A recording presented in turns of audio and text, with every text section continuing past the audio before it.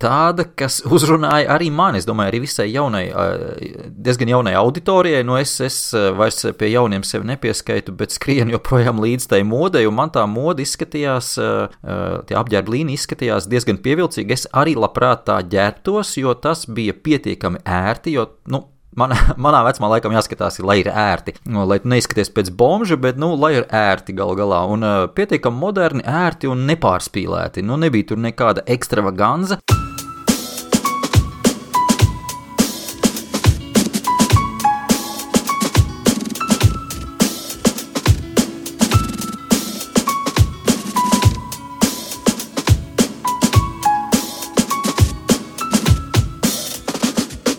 Mans vārds Aldis Putniņš, un šis ir podcasts Restarts.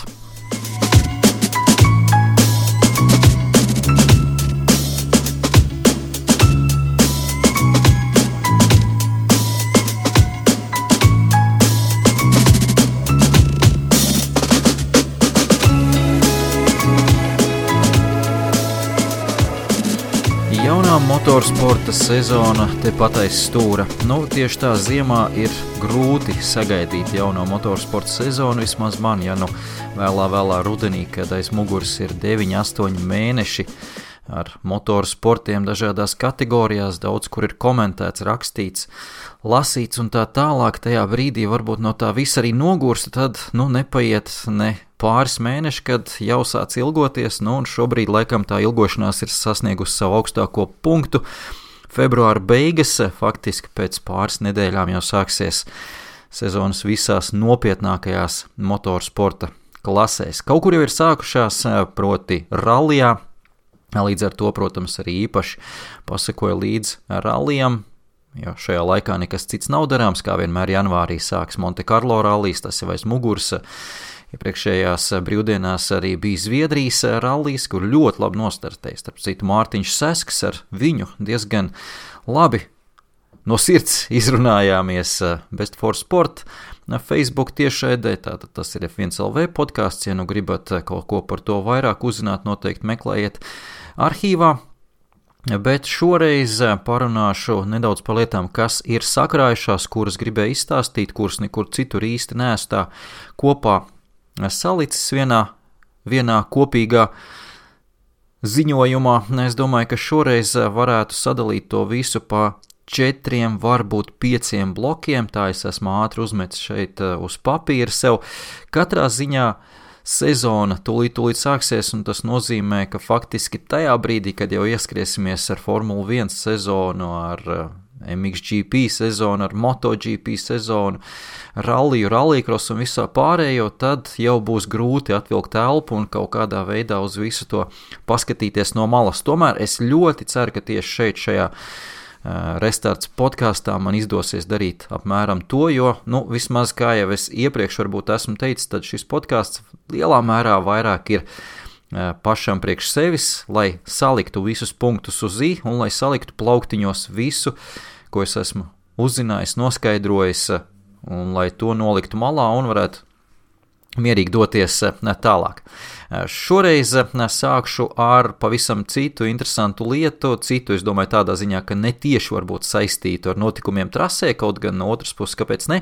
Tas ir Netflix seriāls Drive to Survive. Es domāju, ka daudz no jums to ir redzējuši. Iepriekšējā gadā bija pirmā sezona. Ja neesat redzējuši, es labprāt pareklamētu, jo tuvākajās minūtēs man ir plāns parunāt par otro sezonu. Tātad Netflix seriāls, tas nozīmē, ka jāiegādājas Netflix. Protams, visas iespējas to ir iegādāties uz kaut kādu konkrētu laiku, noskatīties tikai šo seriālu, tad, ka visas sezonas sērijas ir iznākušas un attiecīgi atteikties, ja nevēlaties par to maksāt. Es esmu, jau Netflix lietotājs, jāsaka, gan 2 gadus, un mēs visi ģimeni lietojam šo platformu uz visām mobilajām ierīcēm, uz televizoriem, galu galā visiem jauniem ļoti labā kvalitātē, galu galā uz telefonu, ja galīgi izmisums māc var skatīties un mazā ekrānā to darīt. Un turklāt, protams, saturs visai ģimenei. Šeit es tā ļoti plaši to noriklamēju, tādu sajūtu, ka vajadzētu Netflix man kaut ko par šo samaksāt, bet šoreiz vairāk, kā jau teicu, par jauno sezonu Drive to Survive. Ir notikusi pirmizrāde priekš mēdījiem, tātad speciāla pirmizrāde uz mēdījiem, kas bija tendēta uzaicināt masu mēdī, tieši motorsporta, tieši Formula 1 mēdī. Tas notika Londonā, man tur nebija iespēja būt klāt, bet daudz mani kolēģi, gan kurus es pazīstu, gan kurus ne, tur bija. Tātad Britu pārsvarā, protams, bija iespēja ar vienu no viņiem nedaudz par to parunāt, un tātad ir pāris tādas varbūt nianses un interesants lietas, ko viņš man īsi arī pastāstīja par šo situāciju, jo skaidrs, ka viņiem nedaudz vairāk tika parādīts tajā pirmizrādē, bija pāris sērijas tika nodemonstrētas no jaunās sezonas, tā kā, ieskatam, kā teikt, un, protams, tad, mani kolēģi tagad, cik es saprotu, ļoti aktīvi arī reklamē to visu visās malās, un mēs jau šo to varam uzzināt par jauno sezonu. Jaunā sezona, starp citu, sākas 28. februārī, tātad tas ir pavisam drīz. Vajadzētu tagad ieskatīties kalendārā, lai nesamalot, kas tā pa dienu. Tā mums ir piekdiena, šodien, kad es ierakšu šo podcastu, ir sestdiena, tātad nākamajā piekdienā jau vajadzētu būt Netflix platformā pirmai sērijai. Bet, tātad, ķeršos pie lietas, tas, ko es uzzināju, ir, ka jaunajā sezonā Netflix vairāk ir koncentrējušies tieši uz šīm emocijām, uz personīgo pārdzīvojumu atspoguļošanu tieši pilotiem, tieši komandu vadītājiem, kas jau tur kļuvuši ir pa tādiem ļoti pazīstamiem personāžiem, gluži vai leģendām, kā Ginters Steinerts no pirmās sezonas, otrajā sezonā diezgan daudz dominē arī Kristians Horners, Red Bull komandas vadītājs.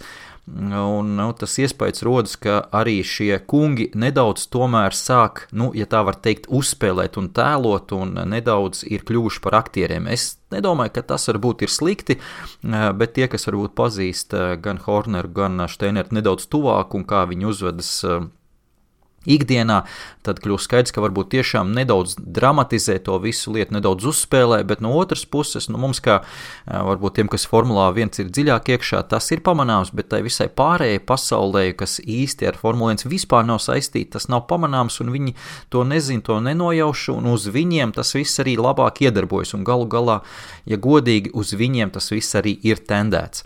Līdz ar to tad mazāk būs racing, kā teikt, sacīkstes pašas, vairāk tas, kas notiek aizkulisēs, un pāris interesants lietas pilnīgi noteikti atklās pilnīgi jebkurš, kas skatīsies šo seriālu, arī tas, kas absolūti neko nesaprot un pat negrib saprast no Formula 1, jo, kā jūs teicu, tur ir daudz arī cilvēcisko emociju, attiecību, drāmu un tā tālāk. Tas būs viss ļoti interesanti, vēl jau vairāk tāpēc, ka jaunajā sezonā ir šajā visā vagonā ielekuši arī Mercedes un Ferrari. Pagājuši gadu viņi nepiedalījās, bet es pat pie sevis padomāju, ka tā ir laba lieta. Tam visam nāca kā sveitība, ka nebija Ferrari un Mercedes pirmajā sezonā jau skaidrs, ka arī Netflix līdz ar to būtu diezgan daudz koncentrējušies uz šo titulu cīņu, uz divām lielajām komandām, uz viņu galvenajiem braucējiem un varoņiem, un ļoti daudz, es domāju, no pirmās sezonas šo mazo komandu notikumiem mums līdz ar to netiktu parādīt, tam vienkārši nebūtu vieta tur, līdz ar to nācās tajā pirmā sezonā koncentrēties uz 8 pārējām komandām, līdz ar to mēs uzzinājām, kas notiek Haas, pamatīga drāma, galu galā arī amerikāņu komanda, viņiem vairāk uzmanība tika pievērsta, tāpat Renault atceramies, šī Daniela Ricciardo pārēja, McLaren, tas viss bija ļoti interesanti un aizraujoši, un daudz iespējams no tā būtu palicis nedaudz aiz kadra, ja būtu Ferrari un Mercedes arī piedalījušies šajā seriālā. Vēl runājot par Mercedes, tad acīm redzot kaut kādi konkrēti posms vai posmi, Grand Prix posmu sezonas laikā tiek veltīti konkrētai komandai, kur Netflix komanda vairāk koncentrējas uz konkrēto vienību. Tad lūk, Mercedes tika izvēlēts posms Vācijā, protams, māja posms Mercedes komandai, kas diezgan saprotami un loģiski būtu, bet atceramies, kas notika pagājušajā gadā Vācijā. Vācijā viena no haotiskākajām sacīkstēm dēļ lietus, un atceramies, ka sacīkstē pilnīgi izgāšanās. Valtteri Bottas, arī Lewis Hamiltons, protams, ne tuvu tādā sniegumā, kā viņš bija visu sezonas sākuma daļu un lielu daļu no sezonas beigām. Līdz ar to Tas nedaudz varbūt neglaimo tā visa situācija Mercedes komandai. Šis moments ar to, ka Netflix tieši tajā posmā vairāk koncentrējās uz Mercedes, jo tur gāja vaļā arī augstos toņos komandas iekšienē, ņemot vērā, ka tur bija problēmas. Un cik es saprotu, tad kā vismaz kolēģis teica, tad Mercedes vadība, pats Toto Wolffs ir tieši vai netieši mēģinājis sezonas turpinājumā vairāk kārt Netflix komandu ievilkt vēlreiz komandā iekšienē, lai parādītu, kā tas viss strādā, kad ir normāli apstākļi, kad ir panākumi un parādīt arī no tā teikt gaišās puses to visu.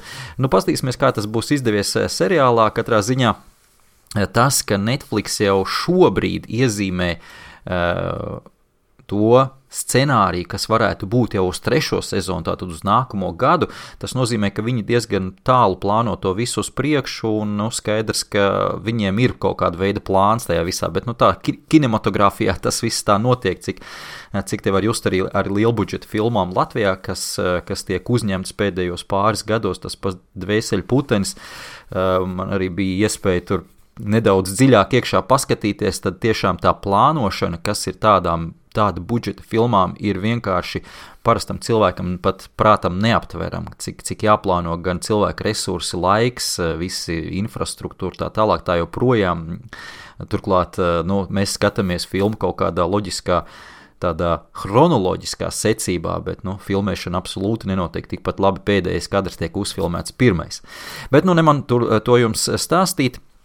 Katrā ziņā to būs interesanti pastīties, un vēl viena lieta, par ko jau ir pacēlusies nedaudz tāda nepatīkama ažiotāža Netflix sakarā, ir tā, ka Netflix šobrīd ir tāds ļoti pamatīgs šovs radīts ap to visu, un skaidrs, ka milzīga ažiotāža arī masu mēdījos, līdzjutējos un tā tālāk, un šeit nedaudz visas pārējās TV kompānijas, kas arī ir Formulā 1, jūtas, kā teikt, apbižotas, jo tā pati Sky, mēs varam saukt lietas īstajos vārdos, jo mūsu teritorijā Sky nerāda, līdz ar to mums nav tas tā jāpieklusē, ja britu kolēģi varbūt to negribēja tā tieši konkrēti saukt, kura kompānija tā ir TV kompānija, tad Sky maksā milzīgu naudu, lai viņi iekļūtu Formulā 1, lai viņi šīs visas sesijas, sacīkstes rādītu tiešraidē, visur būtu klāt, ietu komandu boksos iekšā, visur analizēt un tā tālāk. Viņi maksā milzīgu naudu. Netflix nemaksā pat 10 daļu no tā, ko maksā Sky, un tomēr tiek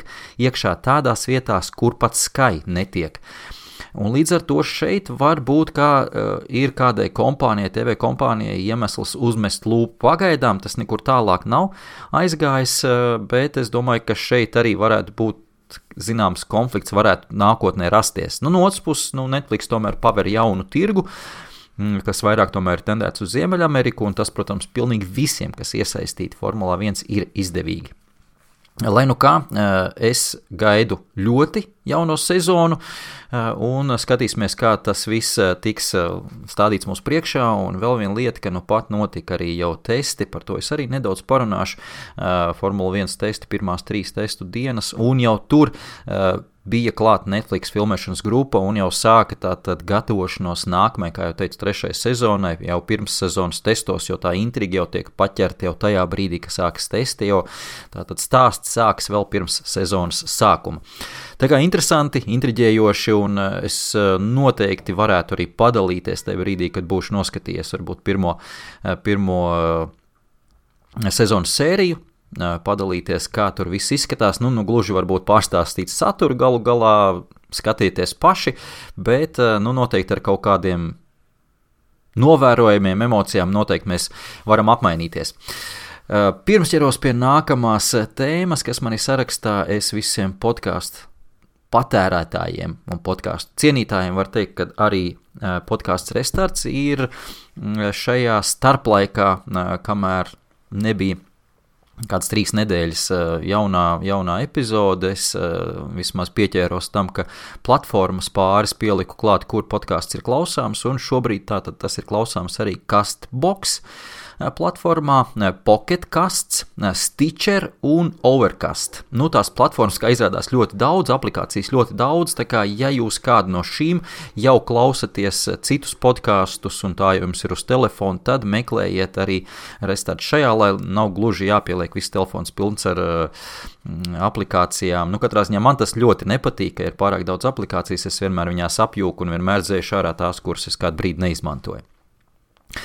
Iesim tālāk un ķeramies klāt Formulai 1, bet šodien es vēl podcastu otrajā daļā runāšu arī par moto lietām.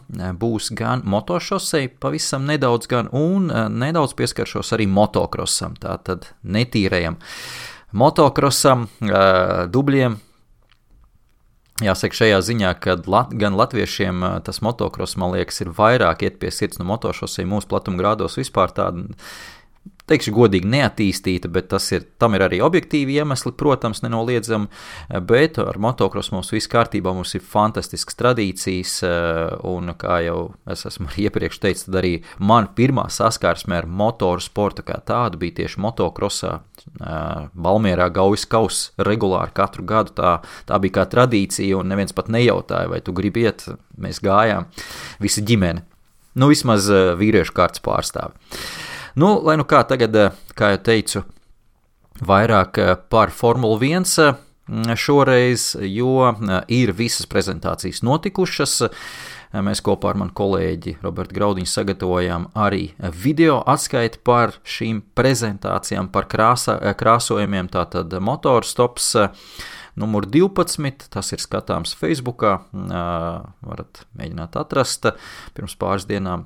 Patiesībā vakar publicējām jauno motorstopu, tā kā tur ir visas 10 komandu prezentācijas, sarindotas topa kārtībā. Topu šoreiz noteica paši lasītāji, regulārie F1 LV apmeklētāji, kuri atbildēja uz jautājumu, kurš tad ir tas skaistākais krāsojums jūsuprāt. Protams, absolūti subjektīvs, no otras puses subjektīvs būtu, ja es pateiktu, ka man patīk tas, un tas man nepatīk, un mēs uztaisītu topu. Tur tomēr piedalījās pār pa 400 cilvēki, nobalsojuši bija, tā kā tas ir krietni tuvāk objektivitātei, ja tā var teikt, nekā mūsu individuālais spriedums. Man personīgi patīk Alfa Tauri un patika patiesībā arī prezentācija. Tie, kas skatījās, noteikti atceras, es ļoti daudz redzēju negatīvas atsauksmes par šo modes šovu. Es savā mūžā neesmu pārāk daudz modes šovu skatījies, neredzējis, bet man likās pirmkārt interesanti paskatīties galu galā, kā tas vispār izskatās modes šovs. Nebija viņš tik garš un garlaicīgs, lai tur uztrauktos par zaudēto laiku. Galu galā tas bija arī vakars.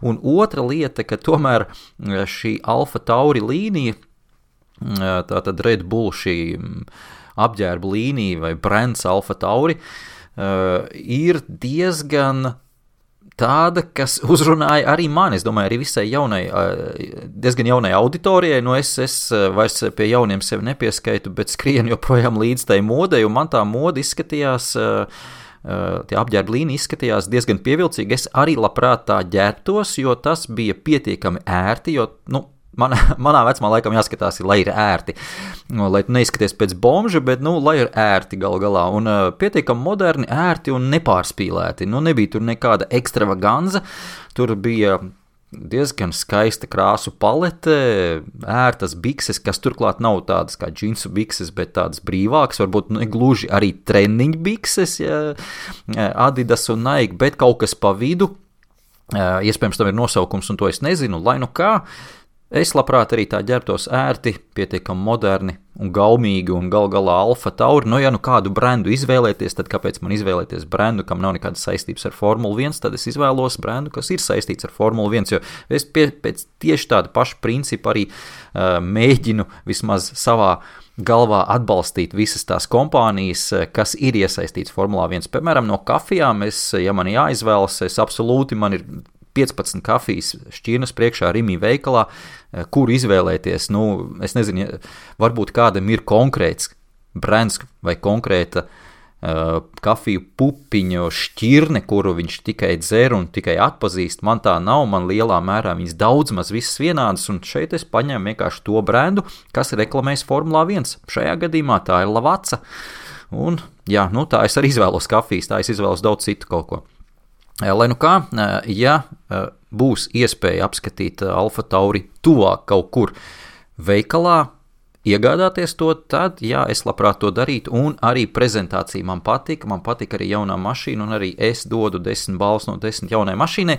Iespējams, šim krāsojumam arī tika dot visvairāk balvas tikai tāpēc, ka tas ir jauns, pilnīgi savādāks un nebijis, un liela daļa komandas tomēr saglabāja esošos tradicionālus krāsojumus, pie kuriem mēs esam pieraduši, daudziem no kuriem absolūti nav nevainas. Viņi ir skaisti, bet viņi jau ir pierasti kā vecas, ērtas mājas šķības, un jūs tam vairs uzmanību nepievērš. Savukārt, ka parādās kaut kas jauns, tam vienmēr ir papildus uzmanība, un skaidrs, ka tam tās emocijas mums vairāk tajā virzienā aiziet.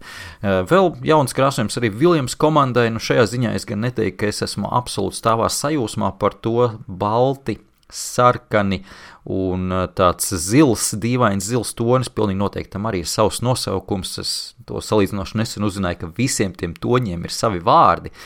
Tās ir briesmas. Manā laikā bija vienkārši zils, gaiši zils varbūt. Lai nu kā, Williams man vairāk izskatījās pēc zobu pasta stūbiņas, pēc Colgate vai pēc Sensodyne, tā īsti pat nevar pateikt, bet tas man tagad ir tā pieķēries, ka katreiz, kad es redzu Williams formulu arī testos, kas pat risinājās, tā vairāk man tas saistās ar zobu pasta stūbiņu. Lai nu kā mums būs sezonas laiks tam visam pierasti, ir pāris jauni arī ķiverkrāsojumi, arī pie tā pieradīsim un paskatīsimies, un galu galā visas formulas ir jau devušās testos. Vēl nepieminēja Alfa Romeo pagaidu krāsojums. Pagājušā sezonā arī bija interesants pagaidu krāsojums ar spēļu kāršu mastīm. Atceramies, tad šogad bija savukārt ar čūskasādu. Kāpēc čūskasādu? Galu galā Alfa Romeo logotipā ir čūska ar atvērtu muti. Tā kā tas viss skaidrs un loģiski un ļoti skaisti, ļoti eleganti, citādi. Super, es domāju, ka tāds, ja tiktu izmantots visu sezonu sacīkstēs, arī daudziem no jums noteikti būtu viens no populārākiem krāsojumiem, bet šeit jāņem vērā, ka tā tomēr ir Alfa Romeo kompānija, kas atrodas zem Ferrari Fiat grupā, un tur skaidrs, ka ir korporatīvās krāsas un korporatīvais krāsojums, kas jāievēro. No otras puses, Alfai diezgan daudz ir nākus klāt sarkanā krāsa šogad salīdzinājumā ar pagājušo gadu, tā kā viņa ir kļuvusi pievilcīgāku un es domāju, ka arī Enzo Ferrari novērtētu. Viņam vienmēr sarkanā krāsa ir patikusi, un Enzo Ferrari Alfa Romeo krāsojumu novērtētu vairāk kā pašu Ferrari krāsojumu, jo Ferrari dienas gaismā klātienē vairāk izskatās oranžs. Jo šeit mums jāatcerās viena lieta ir, ka šie krāsojumi, ko izvēlas komandas dienas gaismā un klātienē izskatās pavisam savādāk, un ticiet man, tie nav krāsoti ar domu, lai trasē tie izskatītos labi un lai skatītājiem, kas ir uz vietas trasē, tie izskatītos labi, atbilstoši un pievilcīgi. Tie ir domāti un krāsoti un testēti, īpaši testēti ar domu, lai tie izskatās labi televīzijas ekrānos. Tur ir tā milzīga auditorija, tur ir tas patērētājs, kas ir jāapmierina, un līdz ar to tam tiek tas viss pakārtots. Un otra lieta, ka daudz komandas ir pārgājuši uz šo matēto krāsojumu, pamazām šogad to izdarīja arī McLaren komanda. Matētā krāsa arī labi izskatās, mums tur citu bija tieši F1 LV podcasts tiešraidi Facebookā, arī Best for Sport TV Facebook lapā, un mēs tādu diezgan lielu eksperimentu tehniskajā ziņā uztaisījām, ka paralēli šim podkāsta tiešraidē gāja arī McLaren komandas prezentācijas tiešraide, un mēs arī to palaidām tā kā fonā vienā ekrānā papildus, un tas izdevās tehniski, man par to ir milzīgs liels prieks. Katrā ziņā pirmo reizi bija tā, ka faktiski komentējām Formula 1 prezentācijas tiešraidi. Tā kā tīri teorētiski jau viss iespējas arī komentēt tādā veidā varētu būt arī sacīkšu tiešraidi, tikai problēma tā, ka skaidrs, ka sacīkšu tiešraidi nedrīkstēs nekādā veidā demonstrēt vizuāli un pārraidīt. Par sacīkšu tiešraidēm joprojām tā ir diezgan sāpīga problēma. Es tagad nedaudz esmu kārtīgi reiz novirzījies, bet es zinu, ka ļoti daudziem ir tas jautājums uz mēles nepārtraukti. Man faktiski nedēļa nepaiet, ka kāds kaut kur pilnīgā bezsakarā kārtīgi reiz nepaprasīt, vai rādīs Formula 1 Latvijā. Godīgi sakot, es atbildu, es nezinu.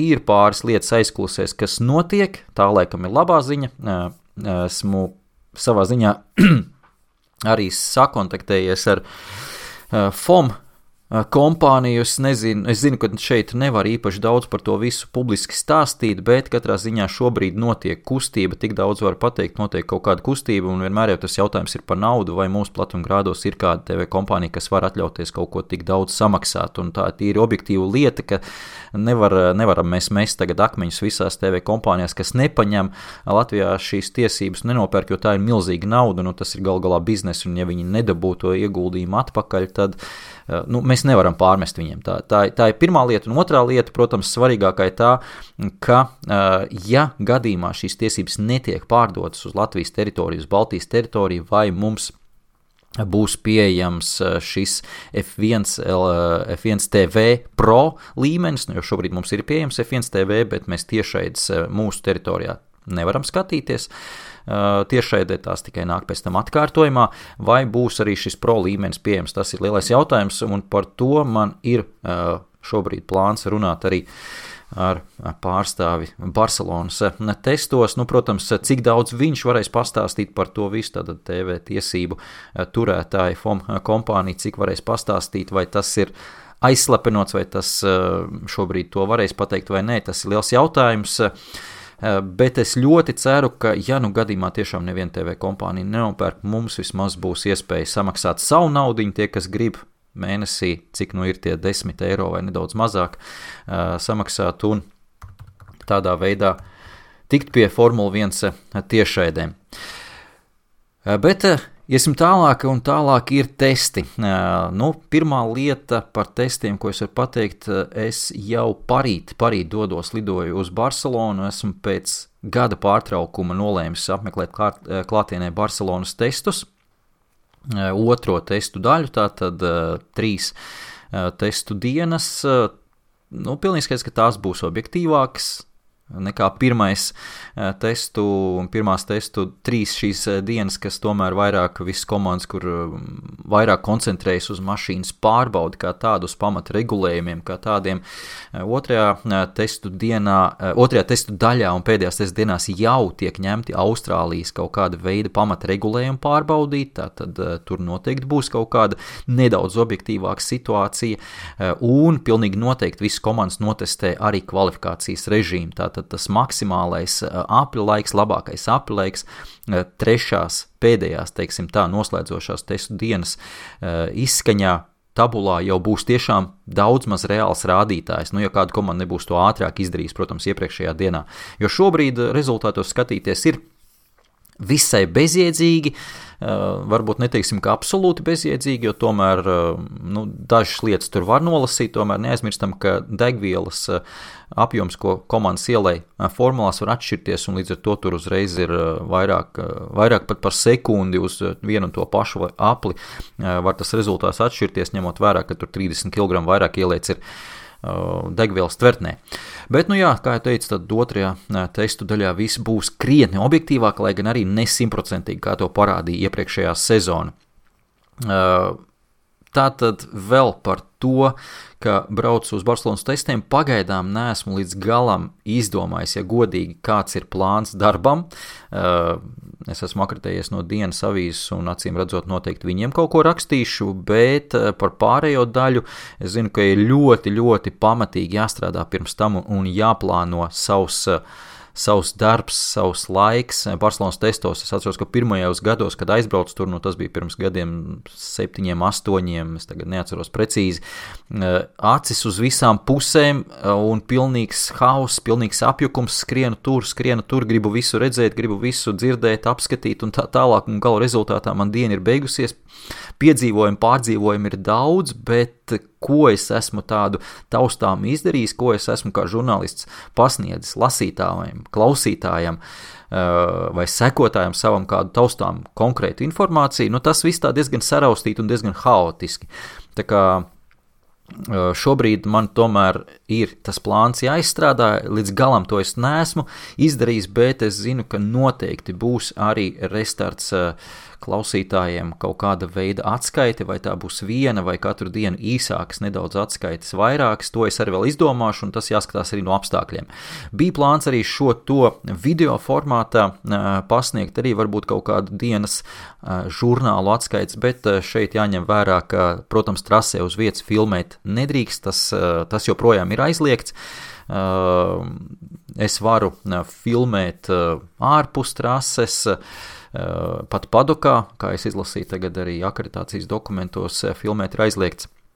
Līdz ar to, tā filmēšanas jēga un video gatavošanas jēga nedaudz zūd, un, lielā mērā to pašu var dabūt ar audio, pašu informāciju, un savukārt fotogrāfijām es droši vien, ka diezgan daudz pievērsīšu uzmanību, bet tās būs vairāk manā Twitter kontā atrodamas dienas laikā, un, protams, arī F1LV mājaslapā turpināsies šīs teksta tiešraides, kur arī tad noteikti es no vietas kaut ko likšu iekšā šajā kopējā katlā un mēģināsim pa visiem to ainu apmēram uzburt un radīt, kā tad tur izskatās Barcelonas testos.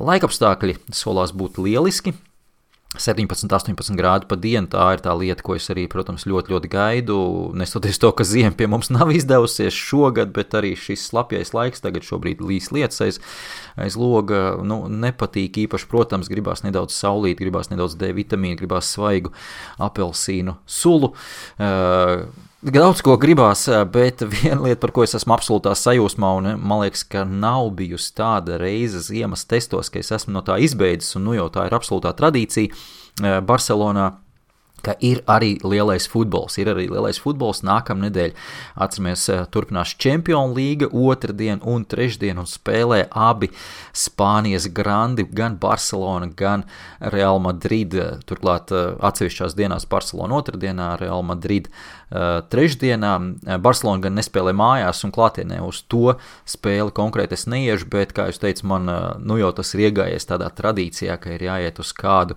krogu, kas viņiem, protams, ir ārkārtīgi daudz, un kopā ar spāņu līdzstējiem jāsako līdzi, tur viss būs, protams, Barcelona. Nākamajā dienā es jums varu garantēt, Barcelonā jūs aiziesiet uz kādu krogu, un ja spēlē Real Madrid, visi būs pret Real Madrid, nestoties, ka tā ir spāņu komanda, un pat ja spēlē ar angļiem vai vāciešiem, visi būs pret Real Madrid. Tā ir tā situācija, tā ir tā nostāja Barcelonā. Galu galā viņiem arī tas politiskajā ziņā, neaizmirstam, Katalonija pret pārējo Spāniju, un pārējās Spānijas tā oficiālā valdība arī ir Madride. Līdz ar to būs interesanti, būs forši, es jau nevaru sagaidīt otrdienas, trešdienas vakara futbols, arī tāds piepildīts dienas pa dienu, formula vakarā futbols. Bet par testiem, kas notikuši jau ir tātad iepriekšējās pāris dienās, 3 dienas, tad atceramies, šogad ir tikai 6 testu dienas, ja daudz komandas vaimanoja par to, ka gadus iepriekš bija tikai 8 testu dienas, 2 pa 4, tad šobrīd tas vēl ir samazināts un ir palikuši 6, 2 pa 3 testu dienām, bet no otras puses šogad tomēr tehniskajos noteikumos nav milzīgas izmaiņas, līdz ar to nekādas revolūcijas tehniskās šeit nenotiek pašos moduļos, pārsvarā ir revolūcijas, turpinām turpat, kur beidzām pagājušo gadu, vēl jau vairāk tāpēc, ka šī ir pēdējā šīs tehniskās evolūcijas sezona, pēdējais gads, pēc tam šie modeļi tiek likti plauktā, ja tā var tēlaini izteikties, jo atceramies 21. gadā jau gan mēs pārējām uz pilnīgi citu līmeni tehniskajā ziņā, pilnīgi absolūta revolūcija, un tur jau paralēli tas darbs pie 21. gada modeļiem jau sāk notikties. Uzreiz, laikam, pie interesantākās lietas testos, kas notika, Mercedes, protams, visus pārsteidz ar savu stūres risinājumu. Šis ir audio podkāsts, līdz ar to šeit to īpaši kaut gan, protams, tā vienkārši izsekoties tie, kas varbūt nav dzirdējuši, tad Mercedes pārsteidz ar to, ka viņiem šobrīd ir diezgan interesants stūres risinājums. Lewis Hamiltons izbraucot starta finiša taisnē pavelk stūri uz savu pusi.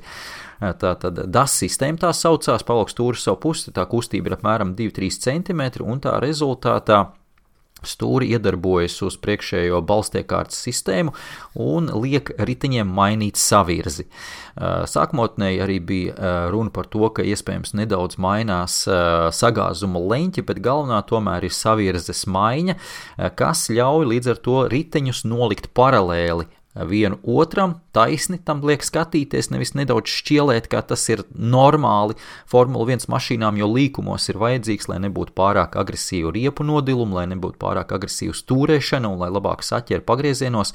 Riteņi neskatās pilnīgi paralēli viens otram, bet nedaudz iešķielē. Un līdz ar to izbraucot uz start-finiša taisnes, pirmkārt ar to tiek panāts, ka aerodinamiskā pretestība ir mazāka, jo iedomājies, ja riteņi tiek nolikt nedaudz slīpi, nevis taisni skatoties uz priekšu, skaidrs, ka tas laukums, kas skatoties no priekša, ar ko saduras pretvējš, ir lielāks. Savukārt taisni, tas nedaudz tā plakni ir mazāk. Iegums nav lielas, pilnīgi noteikti, tur mēs varam rēķināt to iegūmu kvadrāta centimetros laukumā, kas samazinās, bet no otras puses šobrīd Formulā 1 viss ir niansēs, un līdz ar to arī šāda veida niansēm ir iegums. Turklāt tas nav vienīgais iegums, kā vienmēr formulā, jebkura, es teiktu gandrīz jebkura detaļa nepilda tikai vienu solo funkciju, vienmēr ir 2, 3 vai pat vairāk funkcijas, ko pilda viens elements vai viens mezgls vai viena tehniska detaļa. Tāds pamatīgs multitaskings arī tehniskajā ziņā, tas ir abrīnojami, jāsaka tā. Arī šajā gadījumā šī situācija ļauj nedaudz vairāk saudzēt riepas, jo, kā jau teicu, ja riepas nedaudz iešķielē, ir šī savirze, braucot ilgi pa taisni, garās taisnēs, arī Barcelonā veselu kilometru gar taisni, tāpat Bahreinas trasē, Moncā, Ķīnā, kas gan nenotiks, bet daudz taisnes ir. Tur ilgi braucot, mēs esam pamanījuši, ka uz riepu iekšējiem pleciem veidojas tāda nodiluma līnija. Un tas ir tieši dēļ tā, ka braucot taisnē riepa nav ar visu savu plakni saķerē, bet vairāk spiež uz konkrēto iekšējo riepas plakni, un šie riepas iekšējie pleci, protams, krietni vairāk nodilst tā visa rezultātā. Ja viņi ir nodiluši, ir principā arī visa riepa zaudē to savu efektivitāti. Šajā gadījumā tas nodiluma līmenis nedaudz izlīdzinās pa visu riepas plakni, noliekot tātad riepas atpakaļ taisni garajās taisnēs, un līdz ar to nedaudz tā tiek taupīta. Atkal tās ir nianses pilnīgi noteikti, un šeit vairāki gudrāk krietni cilvēki par mani tehniskajā ziņā saka, ka varbūt tas varētu ļaut 1, 2, varbūt labākajā gadījumā 3 apļus ietaupīt uz vienu nogriezni, tātad riepas būtu nedaudz izturīgāks, tātad šo 1, 2 vai 3 apļus ilgāk, bet, kā atceramies, tad pagājušā sezonā jau īpaši, kad iet tur ragā Formula 1 vadošās komandas Ferrari, Red Bull un Mercedes, tad 1 vai 2 apļi tur ir absolūti izšķiroši. Ja tā riepa strādā 1 apli ilgāk, viņa ir sataupīta, tur visu stratēģiju uz to var balstīt un izraut uzvaru tā visa rezultātā. Tā kā niansēm ir milzīgi nozīme, un, kā jau teicu, ņemot vēl vērā to, ka šogad nav mums revolūcijas tehniskajā ziņā, tā ir evolūcija, tad niansēm tā nozīme kļūst vēl lielāka, un visas komandas lielā mērā jau strādā pie niansēm, kur no pagājušā gada formulas vēl šo to var uzlabot un panākt vēl kādu 0,1, 0, maksimums varbūt 0,2 sekundžu aplī uzlabojumu. Mercedes tāda sajūta, ka ir atkal visiem parādījuši, kā ir jāstrādā. Šajā ziņā es absolūti abrīnoju šo komandu, cepuri nost šīs komandas priekšā, es domāju, arī daudzas citas konkurentu komandas. Es dzirdēju, ka Daniels Ricciardo līdzīgi izteicās, ka viņš absolūti abrīno šo vienību, tās motivāciju un darba spējas turpināt, ņemot vērā, cik milzīgi panākumi ir bijuši šajos pēdējos gados, viņi sen varētu gulēt uz lauriem, bet viņi šobrīd visagresīvāk strādā, lai gan visagresīvāk būtu jāstrādā visiem pārējiem, kas grib noķert Mercedes. Mercedes rāda klasi, vai pārējās komandas mēģinās šo sistēmu atkal nokopēt no Mercedes, ļoti iespējams, bet kas interesanti, tad šī sistēma, kā teica DAS sistēma, Dual Axis Steering, tas atšifrējās, kā tulkojās, es labāk nemaz nesākšu tulkot, jo vienmēr var iebraukt auzās ar to visu, ja kāds zina ļoti labu, precīzu tulkojumu šim Dual Axis Steering, precīzi, latviski, tehniski, droši man uzrakstīt komentāros, bet pārējās komandas mēģinās nokopēt, kas interesanti, uz nākamos 21. gada sezonu šī sistēma jau ir aizliegta noteikumos. Tā kā FIA ir atļauj šī sistēma ir legāla. Šogad, acīm redzot, to gan mēs 100% zināsim tikai pašās sacīkstēs, kur būs tehniskie delegāti un iespējams varbūt sekos kāds protests no konkurentiem. Tādā gadījumā jau mēs tiešām uzzināsim, vai šī sistēma ir legāla, bet vismaz pagaidām teorētiski FIA ir devuši zaļo gaismu, un Mercedes jau to ir nokomunicējuši krietni iepriekš ar FIA tehnisko grupu. Līdz ar to ir šobrīd pārsvars Mercedes, arī pirmajos testos pārsvars bija Mercedes, diezgan būtisks arī aplaika ziņā, un jāsaka, laikam nepatīkamas ziņas uz tā visa fona priekš Ferrari ir tās, ka pirmās 3 testu dienas bija diezgan bēdīgas. Pirmkārt, aplaika nebija ne vadošajiem, Mercedes, Red Bull un tā tālāk, viņi zaudēja pat pārliecinoši diezgan lielai daļai citām komandu, un faktiski bija tas tīrais aplaiks 9., 8. tikai tātad priekšā Williams un priekšā Haas, pat Williams brīžiem bija ātrāk par Ferrari. Protams, šeit nevar apgalvot, ka tagad Ferrari būs 8. vietā, nē, tā nebūs, jo skaidrs, ka viņiem ir savs plāns pirmajās 3 dienās, un kas ir skaidrs, ka viņi nebija savu dzinēju uzgriezuši uz maksimālajiem apgriezieniem, dzinējs bija nogriezts visās garajās taisnēs maksimālajos ātrumos, Ferrari bija lēnāki, bet tas netraucē Ferrari līdzjutējiem šobrīd jau sabēdāties, netraucē Ferrari noliedzējiem berzēt rokas un prognozēt bēdīgu sezonu. No sezonas sākums gan neizskatās diezgan daudz sološi, šeit var piekrist, jo Mattia Binotto arī pats atzina, ka konkurenti šobrīd ir priekšā, un bēdīgākais ir tas, ka Ferrari komandai līdz Austrālijai būtiski uzlabojumi nav plānoti. Tātad nebūs tāda situācija, kā bija pagājušajā gadā ar Mercedes, ka pirmajos testos viņi bija diezgan viduvēji, bet uz otriem testiem atveda to īsto modeli, kuram bija ļauts vairāk pasēdēt aerodinamiskajā tunelī, un tad mēs redzējām īsto Mercedes spēku. Ar Ferrari vismaz pats Binotto saka, ka tā nebūs, ka viņiem principā šī mašīna pati būs arī Austrālijā, protams, ar uzlabojumiem kaut kādiem minimāliem un regulējumiem, un, protams, arī ar maksimālu atvērto cuku dzinējā. Jebkurā gadījumā par Ferrari ir zināms bažas. Ejot tālāk, man ļoti patīkami pārsteidza Racing Point. Tieši rezultātos visā efektivitātē, izturības ziņā Racing Point strādā lieliski. Šī ir komanda, kura nākamajos gados ir jāpieskata. Pilnīgi noteikti, atceramies, Lawrence Strolls ir nopircis Aston Martin, šī komanda tiks pārdēvēta par Aston Martin, milzīga pārbūve notiek Silverstones bāzē, kur tiek taisīta jauna fabrika, jaunas iekārtas, simulācijas iekārtas, nauda šobrīd tai komandai ir parādījusies, un atceramies, kā šī komanda strādāja iepriekšējos gados vēl Vijaya Maljas laikā, kad Vijayas Malja tur nelika naudu iekšā tādu, kā tā ieplūst šobrīd, bet viņi strādāja tik efektīvi par tiem pašiem 120 miljoniem sezonā, ka efektivitātes ziņā sita pušu pilnīgi visas komandas. Tātad no efektivitāti var rēķināt ieguldītā nauda pret saņemtajiem punktiem. Šajā ziņā Racing Point vai pirms tam Force India bija topos daudzas sezonas pēc kārtas. Ja viņiem izdosies noturēt šāda veida efektīvo darbu arī laikā, kad viņiem it kā netrūkst naudas, tas būs lieliski, bet šeit var iekrist tajos slazdos, iekrist tajā purvā, ka tik nauda mums ir, mēs varam to un šito un pazaudēt to līmeni, ko viņi bija sasnieguši iepriekš. Cerams, ka tā nenotiks. Bet jebkurā gadījumā 20. gada mašīna ir tīra kopija no pagājušā gada Mercedes formulas. Daudzi aero eksperti pat saka, ka šī gada Mercedes nav tik ļoti līdzīgs pagājušā gada Mercedes formulai, kā ir Racing Point šī gada mašīna līdzīga pagājušā gada Mercedes.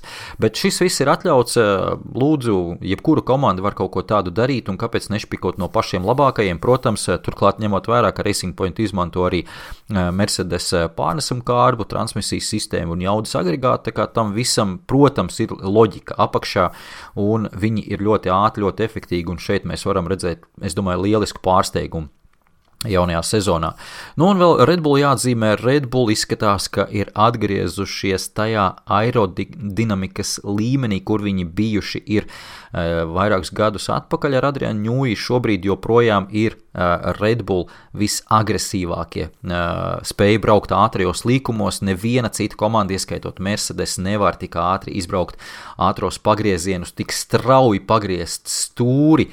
uz kerbiem, kur ir arī problēmas ar mehānisko saķeri, un mašīna nedaudz slīp, varbūt riteņi nav pilnībā pie zemes, tur jāpaļaujas diezgan daudz ir uz aerodinamiku, un ja tā nav ar maksimāli piespiedē spēka līmeni nostrādāt, tad skaidrs, ka mašīna izslīdēs tik lielā ātrumā, tik agresīvi griežot stūri.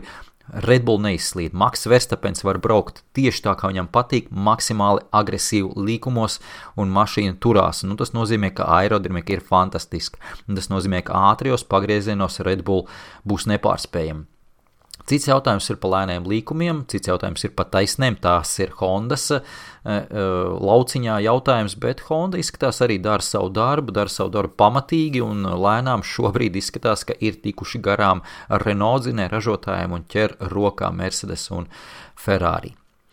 Nu, tas tāda pavisam īsā atskaitīs ieskats par testiem, kas notikuši, un, protams, kā jau teicu, liela nepacietība gaidu jauno nedēļu, un šīs atlikušās 3 testu dienas Barcelonā, kā jau teicu, tur ļoti daudz punkti uz i tiks salikti, un tas lielākais spiediens šobrīd ir uz Ferrari, pilnīgi noteikti, tur viņiem ir jāparāda, ka ir arī kaut kāda gaisma tuneļa galā dodoties uz Austrāliju. Vēl pirms es pieķeros moto lietām atlikušajās minūtēs, vēl vienu lietu gribēju atzīmēt, kas man ienāca arī prātā, skatoties testus, tad varbūt jūs man varat palabot, bet man ir grūti iedomāties vēl uzņēmumu, kompāniju, kur strādā daudz cilvēki kopā, kas ir tik motivēti un tik tendēti uz vienu lietu un uz vienu mērķi, kā tas ir Formula 1 komandā. Tā atdeve, kas ir tiem cilvēkiem, kas strādā mehāniķiem, inženieriem, pilotiem galu galā vienotā mērķa virzienā, tā ir fantastika.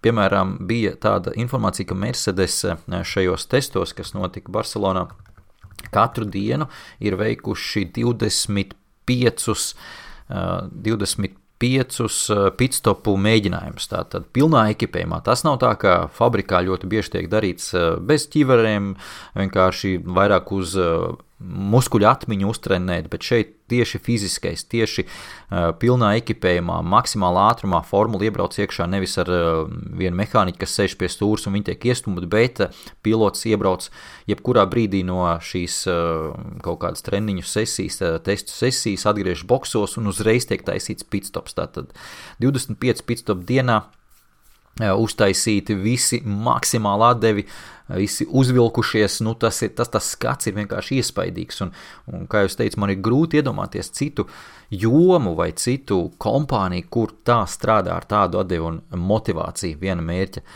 virzienā. Tā kā tas ir diezgan unikāli, tomēr mēs tās daudz lietas uztveram diezgan pašsaprotami, un arī šīs visas epopeja ar šo stūri, ar šo DAS sistēmu, un es domāju, ka tādi cilvēki, kas vispār nesako Formulē 1, viņiem tagad izstāstīt kaut kādu šādu veidu inovācijas, viņi arī paliktu ar muti vaļā, ņemot vērā, kas notiek Formulā 1 aizkulisēs, kādās niansēs, kādās inovācijās iet šis sporta veids. Tomēr šeit arī atrast analogu kaut kādu, arī pat tajā pašā motorsporta pasaulē ir grūti, jo atceramies, ka pārējiem čempionātiem ir, nav budžets, ne tādi, budžeti nav, ir daudz līdz ar to ierobežojumu, daudz ir visāda veida detaļas vai jomas, ir aizliegts, ka tur tajās nedrīkst strādāt, tajās nedrīkst attīstīties, tās ir standartizētas, tā tālāk tajā projām, tajā pašā IndyCar, piemēram. Protams, tas ir koks ar diviem galiem, tur var startēt ar krietni mazāk budžetu, bet šeit Formulā 1 līdz ar to mēs paveram vārtus milzīgai inovācijas iespējai. Kaut gan daudz saka, pēdējos gados arī tas ir aizgriezts ciet, ņemot vērā, ka inženieriem nākas lasīt šīs biezās tehnisko noteikumu grāmatas, un redzam, ka viņi joprojām spēj atrast vienkārši unikāls lietas, it kā pat pašsaprotamas lietas, arī kā šī DAS sistēma, nekas pār kosmisks jau tur nav, bet to izdomāt, to uztaisīt un arī efektīvi izmantot. Tā kā tas ir, protams, tā ir unikalitāte, kas piemīt, es domāju, ka tikai Formula 1 čempionātam. Saslavēju nepaknapu, protams, tur ir daudz arī darvas karotes, ko varētu tajā medus mucā iemest. Tam noteikti es veltīšu kādu citu podcastu, bet tagad ejam tālāk, kā jau teicu, par moto lietām. Šeit es gribētu teikt, varam paņemt reklāmas pauzi, bet man neviens reklāmdevējs nav pieteicies, diemžēl pagaidām, tā kā reklāmas pauze šoreiz izpaliks. MotoGP man ļoti patīk šis čempionāts, ar Tālmeļķi jau daudzus gadus komentējam kopā Viasat Sport Baltika kanālā, pēc tam tas kanāls saucās TV Play Sports, tagad tas saucās TV3 Sports vai Go3, ja nu skatāties tātad internetu platformās to visu, rādīs arī jaunajā sezonā. Tas tika, vismaz man tas tika pateikts pavisam nesen pāris dienas atpakaļ, tas tiks rādīts, oficiāli paziņojumu es vēl neesmu redzējis no šīs kompānijas, bet MotoGP sacīkstes būs tiešraidē šajā kanālā, un es esmu stāvā sajūsmā par to, jo bija liela iespēja, ka varētu nebūt. Tas arī, protams, viss maksā, jo šis čempionāts pirmkārt es tajā esmu ļoti dziļi iegājis iekšā un ieguldījis daudz laika un enerģijas, un jāsaka, daudz arī emocijas, jo tas ir ļoti aizraujoši, un tas, kas ir panākts MotoGP čempionātā, nav panākts nevienā citā tieši ar elektroniku, tieši ar riepām pēdējos gados tehniskajām izmaiņām ir panākts tas, ka pirmie 15, brīžiem pat vairāk braucēji ir mazāk kā 1 sekundes atstatumā, un šeit faktiski ir tā situācija, ka lielās fabrikas kompānijas vai lielās fabrikas komandas šobrīd cīnās, protams, par titulu, bet viņām ir jāuzmanās arī no privātajām vienībām. Tie noteikumi ir tādi, ka arī privāto vienību komandu braucēji regulāri kāpj uz godu piedestālu, izcīna uzvaras, un trešā lieta ir tā, ka arī tās fabrikas komandas ir ļoti daudz, ja nu bija kaut kādā brīdī krīze, protams, pienāk jebkuram čempionātam krīze, ka tie ražotāji ir aizgājuši, tad MotoGP šobrīd ir Yamaha, Honda, kas izcīnīs tituls ar Marku Markesu, ir Suzuki, ir Ducati, ir Aprilia, ir KTM, un pietrūkst faktiski teikt no tiem lieliem ražotājiem tikai Kawasaki. Kawasaki tikmēr tur plūc laurus gadu no gada Superbike čempionātā, līdz ar to viņi pagaidām uz MotoGP neskatās, bet es domāju, ka mums arī bez tā ir ļoti labi un pilnīgi pietiekami. Testi arī sāks MotoGP brīvdienās šajās pamatīgi KTM un Aprilia ir pievilkuši klāt, pēc iepriekšējiem testiem bija redzams, ka tur katrā ziņā nebūs šīs salīdzinoši mazās motošosejā, vismaz mazās kompānijas un komandas vairs tik tālu, kā tas bija iepriekšējos gados. Ar KTM, protams, jārēķinās visur. KTM arī šobrīd es teiktu, ka ir viena no kompānijām, viens no ražotājiem, kas, ja pieķeras kādam čempionātam, tā ir skaidrs, ka tur kaut kas būs, tur kaut kas sanāks, un es domāju, ka mēs no KTM varam drīz gaidīt lielas lietas arī MotoGP. Un, protams, es īpaši daudz neiedzināšos šoreiz par vispār tādām konkrētākām lietām MotoGP klasē un braucējiem un tā tālāk. Tam būs atsevišķs podkāsts kopā ar manu kolēģi Tālmeļķi.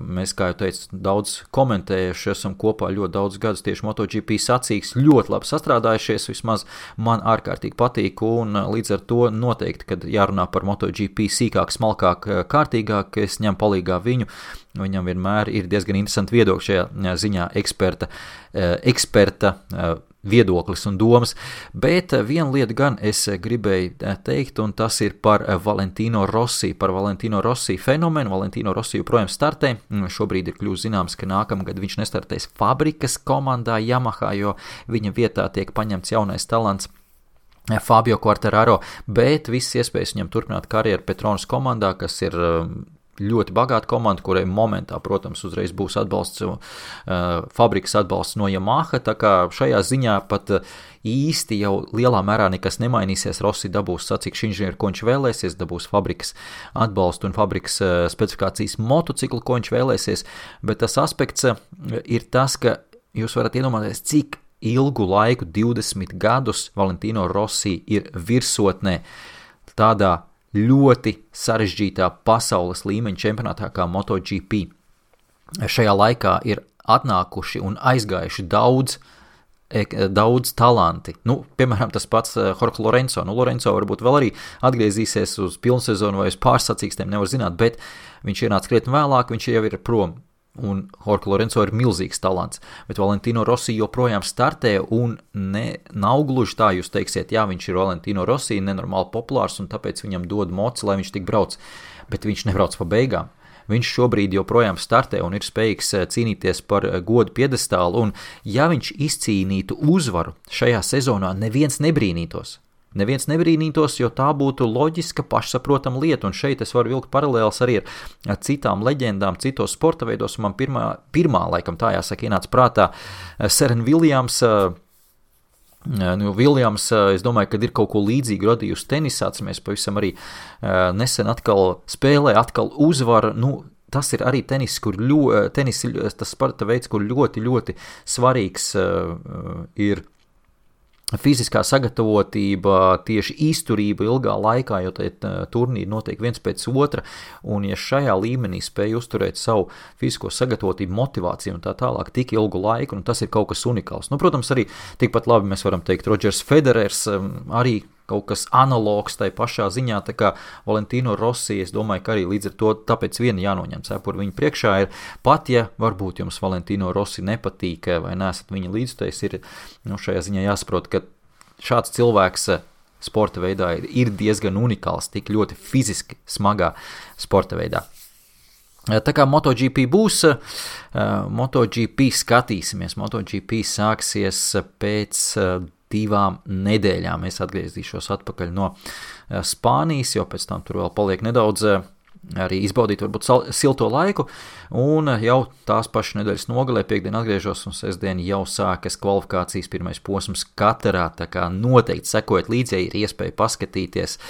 Jums jau šobrīd ir šis kanāls, es roku lieku uz sirds, es arī šo kanālu ļoti patērēju, un ne tikai tāpēc, ka tur strādāju, jo daudz skatos arī futbolu, augstākā līmeņa futbols, gan Champions League, gan Premier League, gan arī hokejs. Hokejs Rīgas Dinamo, protams, tas mums nepriecē pēdējā laikā.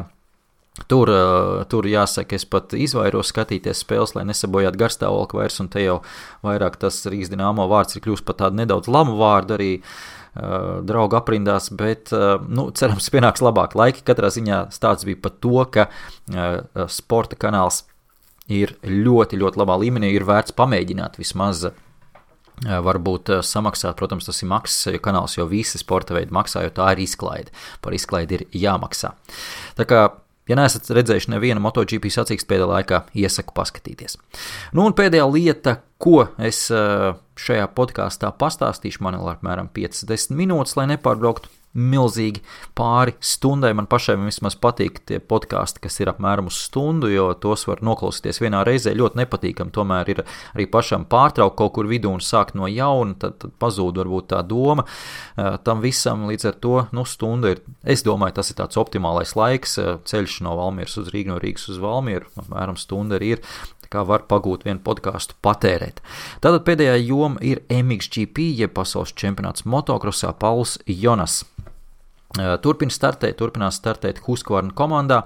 Kāpēc es par to pats sāku vairāk runāt, jo jau pieminētajā Best for Sport TV kanālā un Facebook lapā mani uzaicināja tur vadīt arī motocross podcastu, protams, ar motocross ekspertiem. Es neesmu lielākais motocross eksperts un uz tādu nepretendēju, bet līdz ar to ir arī nācies tajā visā lietā krietni dziļāk iedziļināties, regulāri kontaktēties ar Paulu Jonasu, meklēt viņa komentārus, viņa intervijas un tā tālāk prasīt, un es domāju, ka ir vērts pastāstīt arī jums, jo, kā jau teicu, ja mūsēji ir tikuši tik augstā līmenī pasaulē, mēs nevaram to ignorēt, un gal galā mēs jau esam nācija, kas neatšķirās, es domāju, no daudziem citiem. Ja tur ir mūsējais, tā ir pavisam cita interese, pavisam cits intereses līmenis. Ja tur mūsējais nav, tad jābūt tev baigam fanam, lai tam visam sekot līdz, kā piemēram tam pašam MotoGP. Tur nav un nebūs. Tuvākā laikā, tuvākā pārskatāmā nākotnē neviens latvietis pilnīgi noteikti,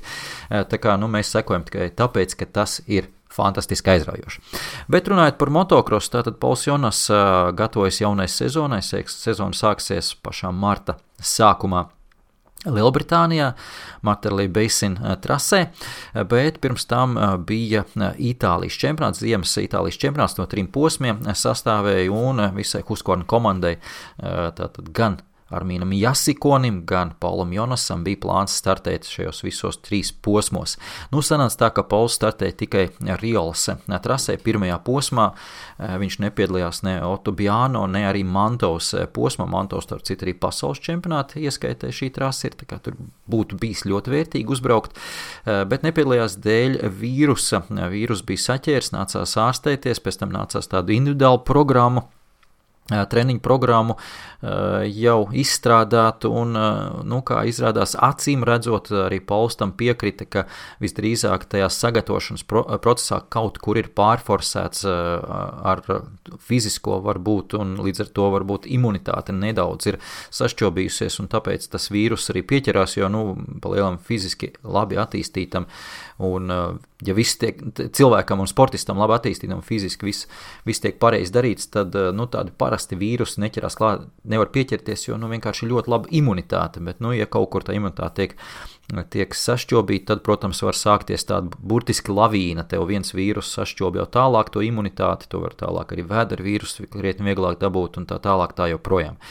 Cerēsim, ka būs viss kārtībā ar veselību, jo jau pirms nedēļas viņš tomēr uzbrauc vēl vienu sacīkstu, kā pats Pauls teica, tad, protams, ļoti, ļoti, ļoti svarīgi ir sacīkstei nostāties pie bomja, jo tu vari trenēties viens pats, cik tu gribi, tu nekad nedabū to sajūtu un to emociju un adrenalīnu kāpinājumu, kā ir nostājoties pie vārtos kopā ar vēl 40, 39 vai vienalga, cik augstu līmeņu sportistiem. Tā kā uzbrauc viņš Francijā vienu posmu, Lakapela Marival sacīkstēs 3 kopā braucieni, viņam tur bija, tur arī tā klašu sadalījums ir savādāks nekā pasaules čempionātā, tam nav liela nozīme, 4., 5., 6. vieta, diezgan stabili, ko var teikt, un galā tur arī bija ļoti daudz augsta līmeņa braucēji, klāt pasaules līmeņa braucēji, jo uzvaru izcīnīja viens cits kā Jeffrijs Herlings ir atgriezies, un Herlings būs pasaules čempionātā, un tur bija arī vēl citi Yamahas braucēji, Sīvers, Paulīns,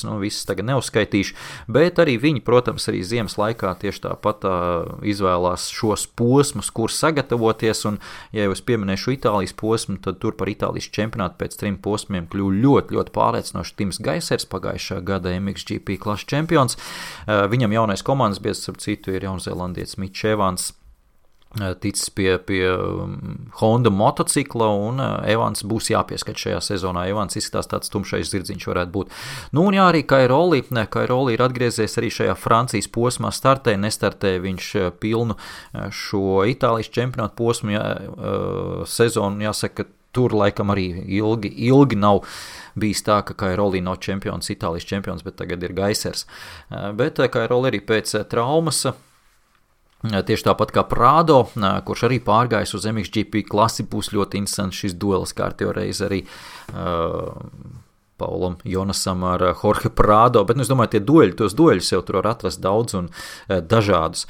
Katrā ziņā būs interesants čempionāts, prieks par Paulu Jonasu un no viņa komentārus, acīm redzot, sezonas laikā es dabūšu ik pa brīdim un ik pa brīdim mēģināšu arī jūs tā virspusē vismaz tajā visā ievest un informēt, ja jau, protams, gribās vairāk par to zināt, tad iesaku pasekot līdzi, kā jau teicu, šim podkastam, tad MX Factory, Latvija podcasts par motokrosu, tur gan daudz tiek runāts arī par Latvijas motokrosu, pilnīgi noteikti, jo tā ir milzīga kustība, ļoti liels sports Latvijā, un protams, viena lieta, kas ļoti, ļoti priecēja, tas, ka mums ir daudz jaunie talanti, daudz jaunatni, kas brauc ārzemēs, arī startēs zemākajās klasēs šajā MXGP pasaules pirmajā posmā Lielbritānijā, zemākajās klasēs. Un līdz ar to es domāju, ka nākotne šajā sporta veidā ir un ir diezgan daudzsološi izskatās katrā ziņā. Jā, Mairis Pumpurs ir viens no tiem, kuram noteikti vajadzētu pievērst uzmanību. Viņš jau startē Yamahas oficiālajā komandā 125 Eiropas čempionāta klasē. Un, laikam tas arī viss lielā mērā vēl pēdējā lieta, ka motokrosu rādīs šogad gan TV3 Sports, gan Best for Sport TV kompānijas, tā kā būs iespējams izvēlēties, kur to gribat skatīties ar kādiem komentāriem, bet pats galvenais, ka tiek rādīts un ir izvēle, es domāju, ka priekš skatītāji tas ir pats labākais. Bet esmu norunājis stundu un nedaudz pāri, paldies, ka klausies līdz galam. Es dodos uz Barcelonu un ziņošu arī no turienes nenoliedzami. Tā kā turēšu jūs lietas kursā. Paldies, tiekamies trasē!